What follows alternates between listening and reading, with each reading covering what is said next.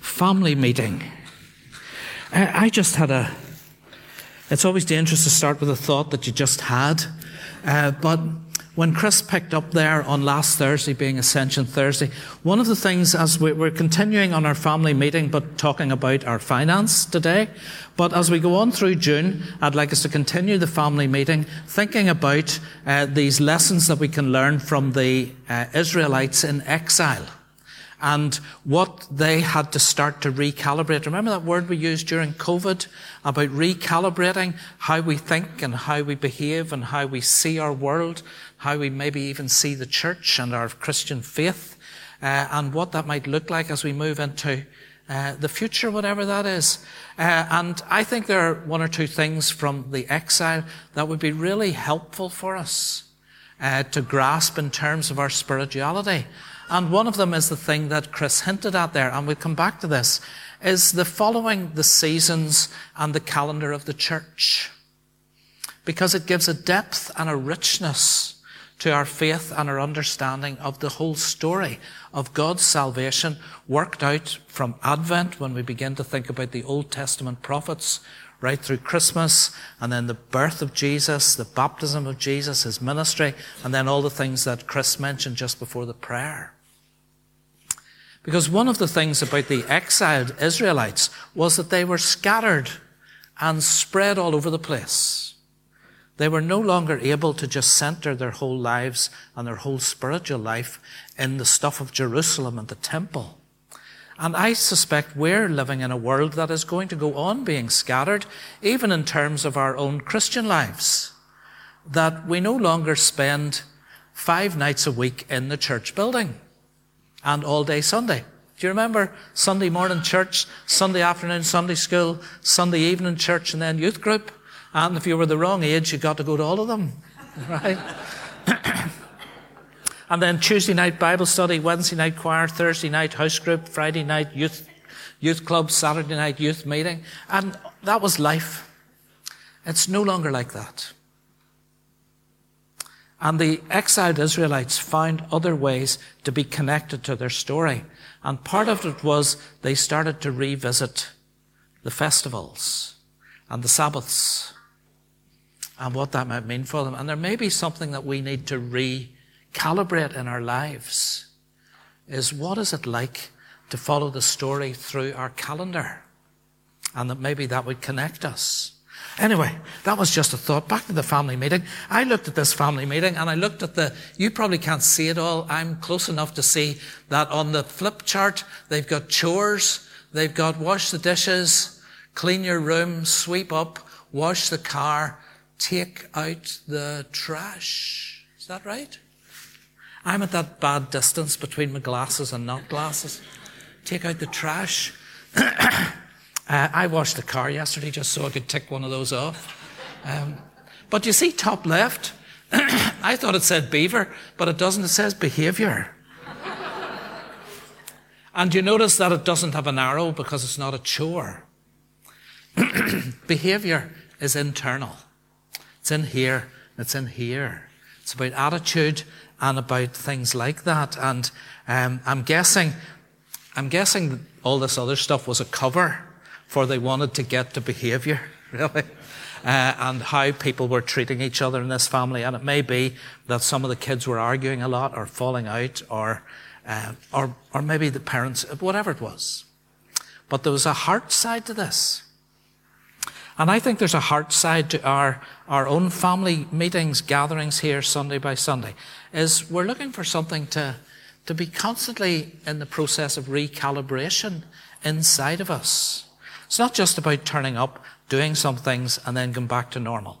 There should be something bit by bit, week by week, that is being shaped and modified inside of us. So the story so far, that was first year of COVID. We spent that amount. These aren't to scale, so it's just an image. Second year of COVID, we spent more. Third year of COVID, we have a budget. That's this year. It's not a COVID year. It's just this year. And our income so far would seem to indicate that this year we're only going to cover the expenses of 3 years ago, not this year. So there's the gap. We reckon about 1,000 more per week, which is about a quarter of what normally comes in. That's the sort of money in brackets is what comes in and what we need to increase by. And last week, we suggested that all of us need to review our giving, perhaps increase our giving, or maybe start our giving. And there's a variety of ways to do it. Now, there should be, within reach of everybody, yes, there is one here, one of these. So it's on the website. It's on the email that you receive every week if you're an email receiver. But please do take this away. It has all the information. It even has gift aid on the back. You can either do it electronically or use the piece of paper. And this is our income target. We currently have about 90 regular standing orders and then a whole series of sets of envelopes out there. And that's where our income comes from. And we're just talking about our bog standard income. If this was your family sitting around the kitchen table, it's just the collection of salaries or salary or pensions or benefits or whatever comes into the house and whatever one of the kids is making on a paper round or whatever it is people do these days to bring income into a house. So that's what we're talking about as a family, just our income. And here's a suggestion. Now, I'm putting this up with a little bit of nervousness. And there's two reasons to be nervous about what I'm going to put up. Here's one way we could meet our target for this year. Look at that. And that's extra. Okay? So if we got all of those, that's 10, 20, 30, 40, 50, 62 households. So well within our... So the two nervousnesses, can I share these with you? One is that you look at the top figure and go, oh, couldn't possibly. So don't do anything. Or the other one is, I look at the bottom, I could manage that. So everybody goes for that, right? If we get 62 of those, we're in trouble. Okay. Yeah. So those are just suggestions of things that we could be thinking about. Now here's a very challenging verse out of the Bible. And could I say this is one of 29 times in the Bible that this is mentioned. Bring the whole tithe into the storehouse. Now, 29 times that's mentioned in the Bible. What on earth is a tithe? And this can be quite challenging news to people, is that a tithe is a tenth. It's an old word for a tenth. And if you want to figure out what a tenth of your net income is, you just look at your pay slip or what comes into your bank and divide it by 10. And again, that can be really quite challenging if you've never heard that before or never thought of that before, is how on earth, I couldn't pay my mortgage if I did that. Could I suggest that if you've never heard of that before, that you might want to set that as a target and maybe set yourself a 5-year plan to get to that? Janice and I were very fortunate in this, in that the church that we belonged to and got married in talked about this quite openly. So while we were students, we had already grasped the idea. And when we got married and started to work, we were both teachers, it just seemed completely natural and normal. It seemed to be just what you do. And I remember us going to get to be assessed for our first mortgage, and the person sitting writing down, all trying to work out what is your disposable income, so what could you spend on a mortgage, and us starting off by saying, well, there's a tenth that can't be counted. Because that's what's used for supporting the work of God or for charities or for whatever else we want to do with it. And the mortgage advisor just thinking that was a ridiculous thing to apply to your income straight away. Anyway, but the whole verse is not that. The whole verse is this. Bring the whole tithe into the storehouse. Test me in this, says God. Test me in this, and see if I will not throw open the floodgates of heaven and pour out so much blessing that there will not be room enough to store it. Now that changes the verse entirely. I'm sorry, this isn't about me and Janice, but we've lived a happy, mostly happy. An incredibly happy life. And we didn't eat any potato skins before we got married. No. I think maybe ate some on the honeymoon. I don't know. But, and you know what? I would put my hand up and want to say, God has been incredibly faithful in every way in our lives. Even to the point where we stood outside a jeweller's when I was a student training to be a minister with Janice's engagement ring to go in and sell it to see if we could get some money for food. Yeah? And deciding to hold on to it. I went home and there was a big pile of £10 notes lying in our front hall from somebody somewhere. I'm thinking, test me in this, God says. See if I will not throw open the floodgates of heaven and pour out so much blessing that there will not be room enough to store it. Well, again, when we were students and we had a little baby at this stage, do you remember driving down the M1 in that wee red Ford Popular Escort?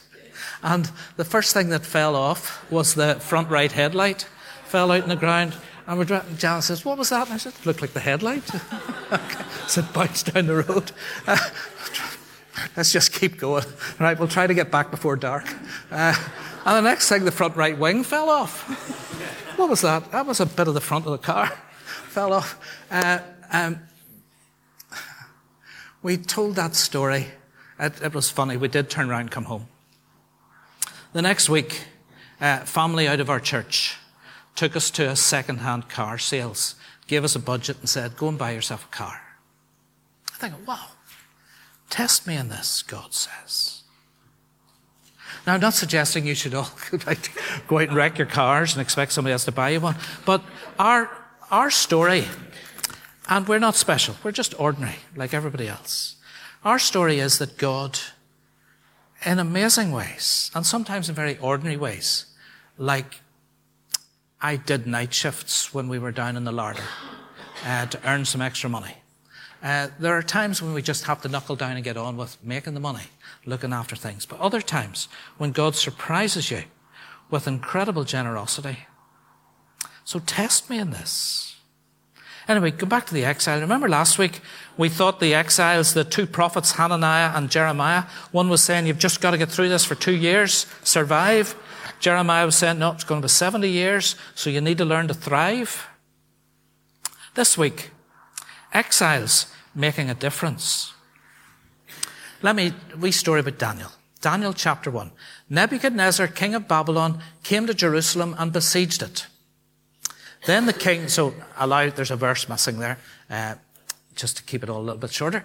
Then the king ordered Ashpenaz to bring into the king's service some of the Israelites from the royal family and the nobility, young men without any physical defect, handsome, showing aptitude for every kind of learning, well-informed, quick to understand, and qualified to serve in the king's palace. So we'd have been safe enough. Right? Okay. Right. And Ashpenaz was to teach them the language and literature of the Babylonians. Right? These were Israelites. They were going to be reprogrammed with the culture of the place they were now living in. The king assigned them a daily amount of food and wine from the king's table.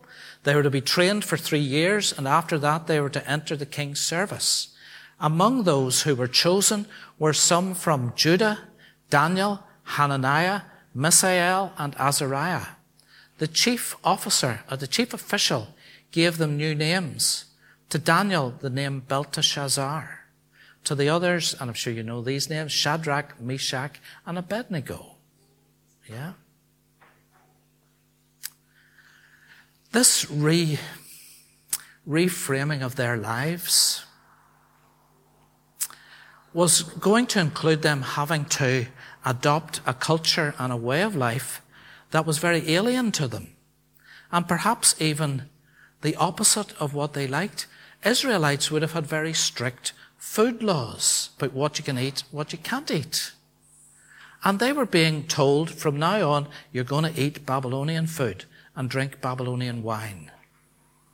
And not only were the things around them going to be changed, but that they were going to have their very identities changed. Right? Names that people would have thought about, perhaps prayed about, and had given them because it reflects stories from the life of God amongst their people, were being taken from them, and they were being given Babylonian names. So, makes us face this question: what's our culture doing to us? And of course, when we talk about culture in Northern Ireland, we always think that we're talking about orange and green here. No, not talking about that at all. Talking about what a competitive business world does to us. Talking about what a competitive education system does to us. What about a failing health service does to us. What about politics where we're not sure what we can trust and what we can't? What does it do to it? What is squeezing in upon our lives and our faith that is shaping us? What's technology doing to us? What's social media doing to us? And maybe, you see, I think mostly we don't even think about it. We just, like Meshach, Shadrach, and Abednego and Daniel, they could have said, hey, this is great food we're getting now. Let's just eat the whole lot. Let's just drink all the wine they can bring us. Great new names we've got. Great new jobs. Without stopping to think, what is this doing to our faith? We live in a world full of choice. Are all choices good? We live in a world that it demands our time constantly. Some of the select vestry were at a meeting the bishop was speaking at a couple of weeks back, and he said something that stuck with us. He said, we used to be time rich and cash poor. He said, today we're cash rich and time poor. And isn't that true? Our time. The pressures on us are work and family and leisure and faith. And we have choices. Sometimes it's like that. Work dominates everything. Family, leisure and faith just have to fit in behind it.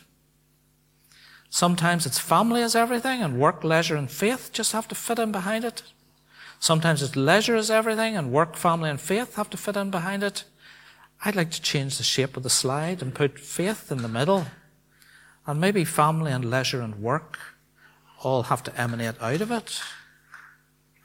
Let's go and see what happened. The king assigned them a daily amount of food and wine from the king's table. They were to be trained for 3 years, and after that they were to enter the king's service. Among those who were chosen, I've read that, haven't I? Yes. But Daniel resolved not to defile himself with the royal food and wine, and he asked the chief official for permission. The official told Daniel, I'm afraid of the king, who has assigned your food and drink. Why should he see you looking worse than the other young men of your age? The king would then have my head because of you. Right, real fear there. Real fear about being part of anything that seems to challenge what our culture tries to do to us. Then Daniel said to the official, test. Test. The same word as in that verse in Malachi. Test me on this, God said. But Daniel said to the official, test your servants for 10 days. Give us nothing but vegetables to eat and water to drink. Then compare our appearance with that of the young men who eat the royal food. So he agreed to this and tested them for 10 days. At the end of the 10 days, they looked healthier and better nourished than any of the young men who ate the royal food.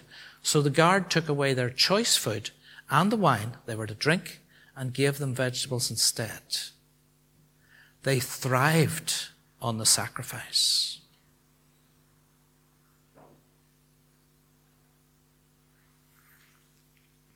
To these 4 young men, God gave knowledge and understanding of all kinds of literature and learning. Daniel could understand visions and dreams of all kinds. At the end of the time set by the king, the chief official presented them to Nebuchadnezzar, who was the emperor. God equipped them for what they were going to do in exile. The king talked with them, and he found none equal to Daniel, Hananiah, Mishael, and Azariah. Did you notice they've got their Israelite names back? So they entered the king's service In every matter of wisdom and understanding about which the king questioned them, he found them 10 times better than all in his kingdom. They made a difference in their world. They thrived on the sacrifice. God blessed them by equipping them, and they made a difference.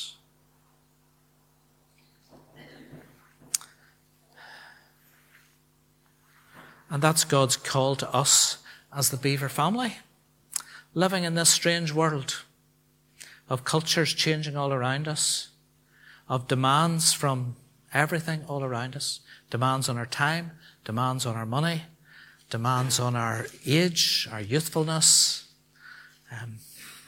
demands on our leisure.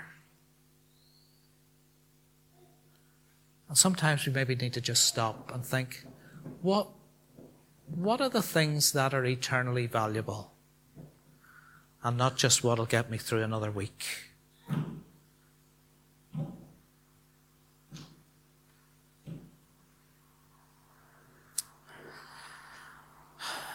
As I said, next week's Pentecost, so a bit different. But for some of the weeks in June, I'd like to kind of share with you as a family some of the ways that we would like to shape ourselves and some of the ways we could maybe be making a difference and being a difference as a group of people, what that might look like. And don't panic, it doesn't mean more meetings, but it might mean, I can't get way back to the first slide, it might mean something changing in the heart and the mind of how we think about our world and how we think about ourselves in that world.